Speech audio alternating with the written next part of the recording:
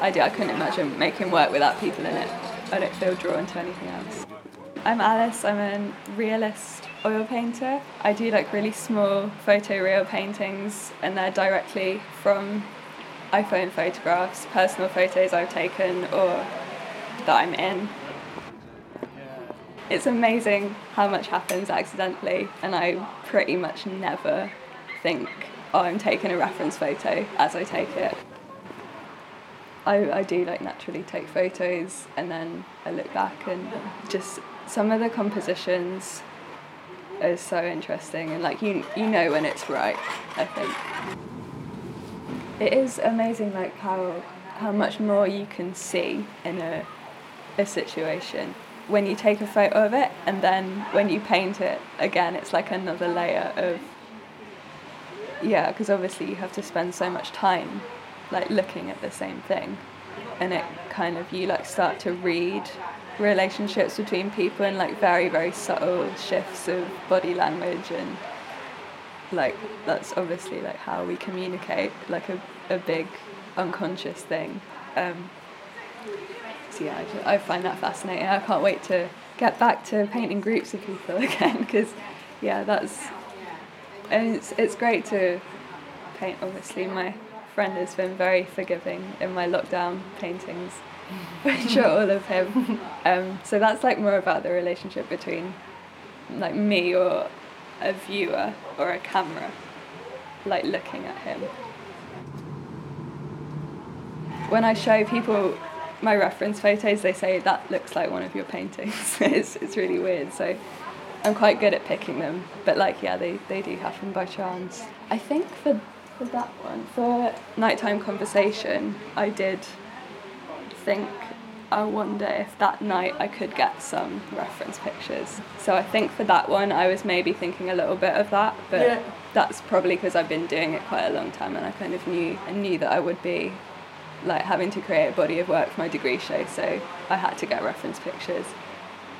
That's another thing, you do run out of photos, so you become a little bit more conscious of it now. And I think obviously the more my practice develops, the more conscious I will become of it.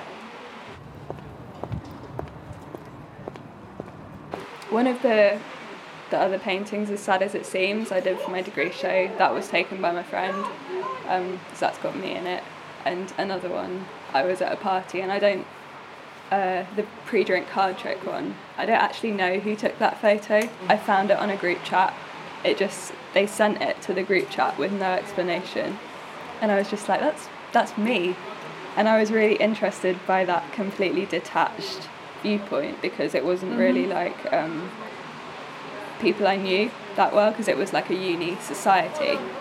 So someone had just taken that and like almost taken my image, which I was really interested at. So that was like turning my detached view on me, which is really strange. I find that. I'm quite used to being like sat on the edge, like as more of an observer than participant, and that's like quite a key idea in my work. I would just sit on my phone, and then I don't know how I ended up taking photos. I think again just to remember it and remember where I was in that time, how I felt, because when you feel really detached, that's kind of, I see that as like the same viewpoint as a camera. So it kind of zooms you out and lets you view the situation as like almost like I don't want to sound too pretentious, like a tableau of like an arrangement of figures. I can't remember what was the first one that really, I was like, it was a Halloween party. So yeah, it's this one, which is a really bad photo because it's in the sun. Oh, but nice. This was like a Halloween party, so he's in like skeleton makeup on the edge. Yeah, I can see. And I was like, I think I was about 14, 15, and I was just sat there, and I think I just took a photo because the guys on the floor were like messing around.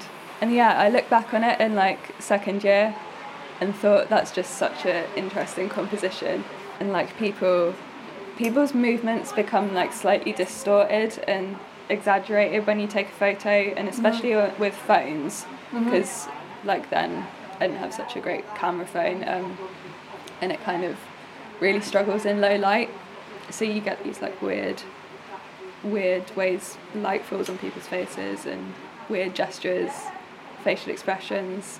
Nightclubs literally fascinate me. Just how it's so like a completely different set of social rules, and like people just let go and become whoever they want to be. It's like so interesting to watch. We are at Shore Road Beach, which is on Sandbanks, and I think it's the prettiest place in the world, but I might be a bit biased. Yeah, it holds a lot of memories for me.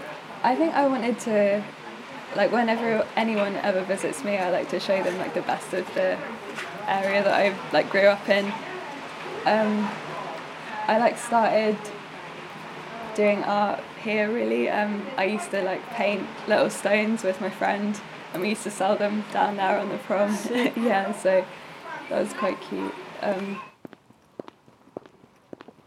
So I'm quite a bedroom painter, to be honest. I don't really sit that well in a studio environment, just, yeah, like I was saying, because of the noise and everyone like walking around, and I like have to be in my own little bubble. So yeah, I'm much more comfortable in my own room, where I know where everything is and can access anything I need. Go make a cup of tea if I want to. So I paint on a mirror. That's my palette that I use, which I found when I moved into my uni house. There was like a shattered mirror under the wardrobe, and it was like broken into very conveniently sized palette pieces. So yeah, I started using that mostly because it has no colour. So I find, particularly when I'm working really dark, if my palette's white, then I mix the colour on there and it looks completely different on the painting. So yeah, a lot of people paint on tinfoil, so a mirror is just kind of a less disposable way of doing it, and it looks really cool as well when it catches the light. Whilst I'm working, I like to have like everything set up the same. Like my palette's always on the right side of my painting. I don't know why. And then I have like a bit of paper towel to wipe my brush on. I don't work on an easel, so I have it like slightly tilted up on my desk. So I'll like put some rolls of tape or something under the top of it, so it's like tilted towards me. So I kind of work flat. I think that's probably from school, when you had to work on desks, and I've like never really migrated to an easel. I did try upright painting once and it went so badly. You share a lot of your process on Instagram. Yeah. Is it something you are very conscious about, or does it happen quite naturally, or like, is it set up? Do you set up what you're doing on Instagram? Do you like think a lot about it? I do think about like what I would want to see from an artist, because like a lot of my process I was really struggling how to present it at the start, because it's basically when I've got past the first or second layer, the paintings kind of look the same until they're finished.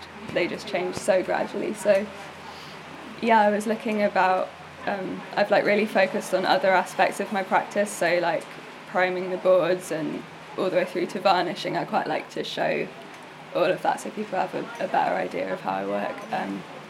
But yeah, I try to show as much of the painting as I can. Sometimes I get really anxious if I like set up a camera, and like if I'm doing a time lapse, then I have to work solidly, but I can't just stare out the window for 10 minutes if I'm really struggling on a bit of a painting. So yeah, it's quite, sometimes I only do time lapses if I know I have like a set block of time that I can just sit there.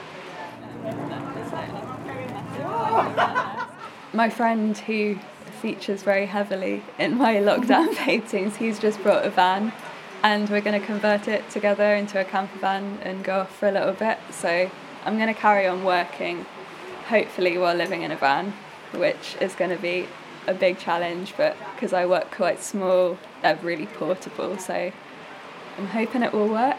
Yeah, and my idea at the moment is that we'll meet loads of really interesting people, groups of people, and maybe when the lockdown rules lift a little bit, we'll be able to get back into pubs, social venues.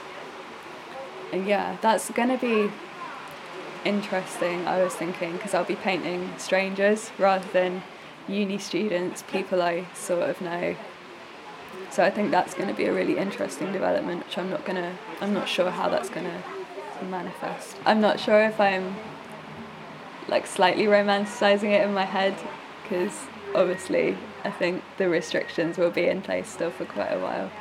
But hopefully I'm going to be able to get some good pictures and.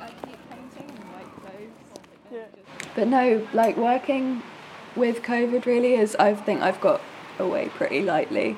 Like I work really small, I can easily just pick up all my paintings, put them in a box and work somewhere else. So I'm like quite fortunate in that. I'm noticing the impact more of it now, because obviously I was painting all these social scenes throughout lockdown, and now I've almost not run out of reference pictures, but like I can't get any more of the social scenes. I'm really missing that at the moment, so I think it's like almost had a delayed impact on me. I stayed at my friend's that I'm going to be living with. He very kindly basically adopted me, because we were housemates at uni, and then it sort of happened so quickly. It was like everything just shut down within about a week, so he was like, look, do you want to come to mine? We thought it was going to be like a couple of weeks maximum. We were like, oh, we'll be back. And he, as we left, he was like, I don't think we'll ever be back here. And I was just like, no, don't be so silly. Literally be back in like, yeah. And so I was living with him all through lockdown for like 4 months, which was a long time. And we both obviously had to finish our degree in that time. So I took all the photos for the quarantine paintings, the new work in that time.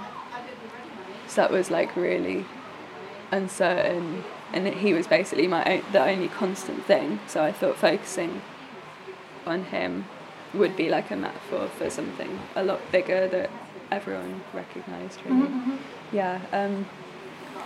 I've like always painted friends, and like, really close friends.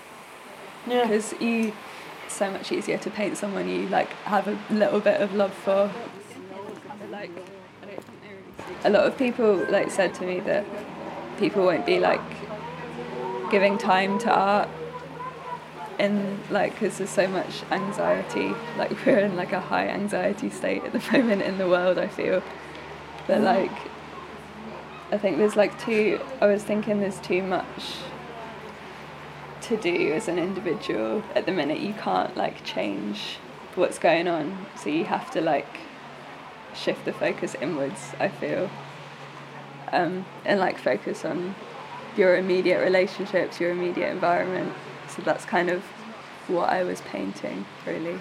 I think it's just really important now to like carry on making work in this situation, because I think people need it. I like to make my work really pretty as well. Like, a lot of my paintings are like, that's another thing with sharing the process as well. I like to make things look nice, because that's basically what art is, isn't it? It's like something beautiful and then people spend more time looking at it, and that's like how you get your ideas across, really. When you convince people to look, I think you're pretty much set.